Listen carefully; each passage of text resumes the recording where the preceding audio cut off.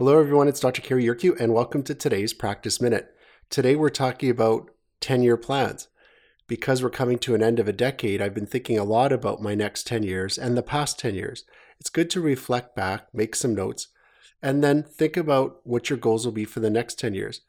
I looked at some YouTube videos, I looked online, how to make a good 10-year plan, and then I started to answer some of the questions from these resources to develop a 10-year plan for myself. A lot of the research says that we underestimate our abilities 10 years out and then overestimate our abilities for the short term in the first year. So make it a little easier to achieve some of the shorter term goals, a little bit bigger goals going forward or long term, because you want to be able to shoot for the stars. You want to be able to go big and accomplish great things, not only in your own life, but your family, in your practice, in your community. So I even think the reach can be much farther now with social media and all the online resources. I mean, our reach could be much greater than just in our local community. So think big, make a 10-year plan, and feel free to share that with me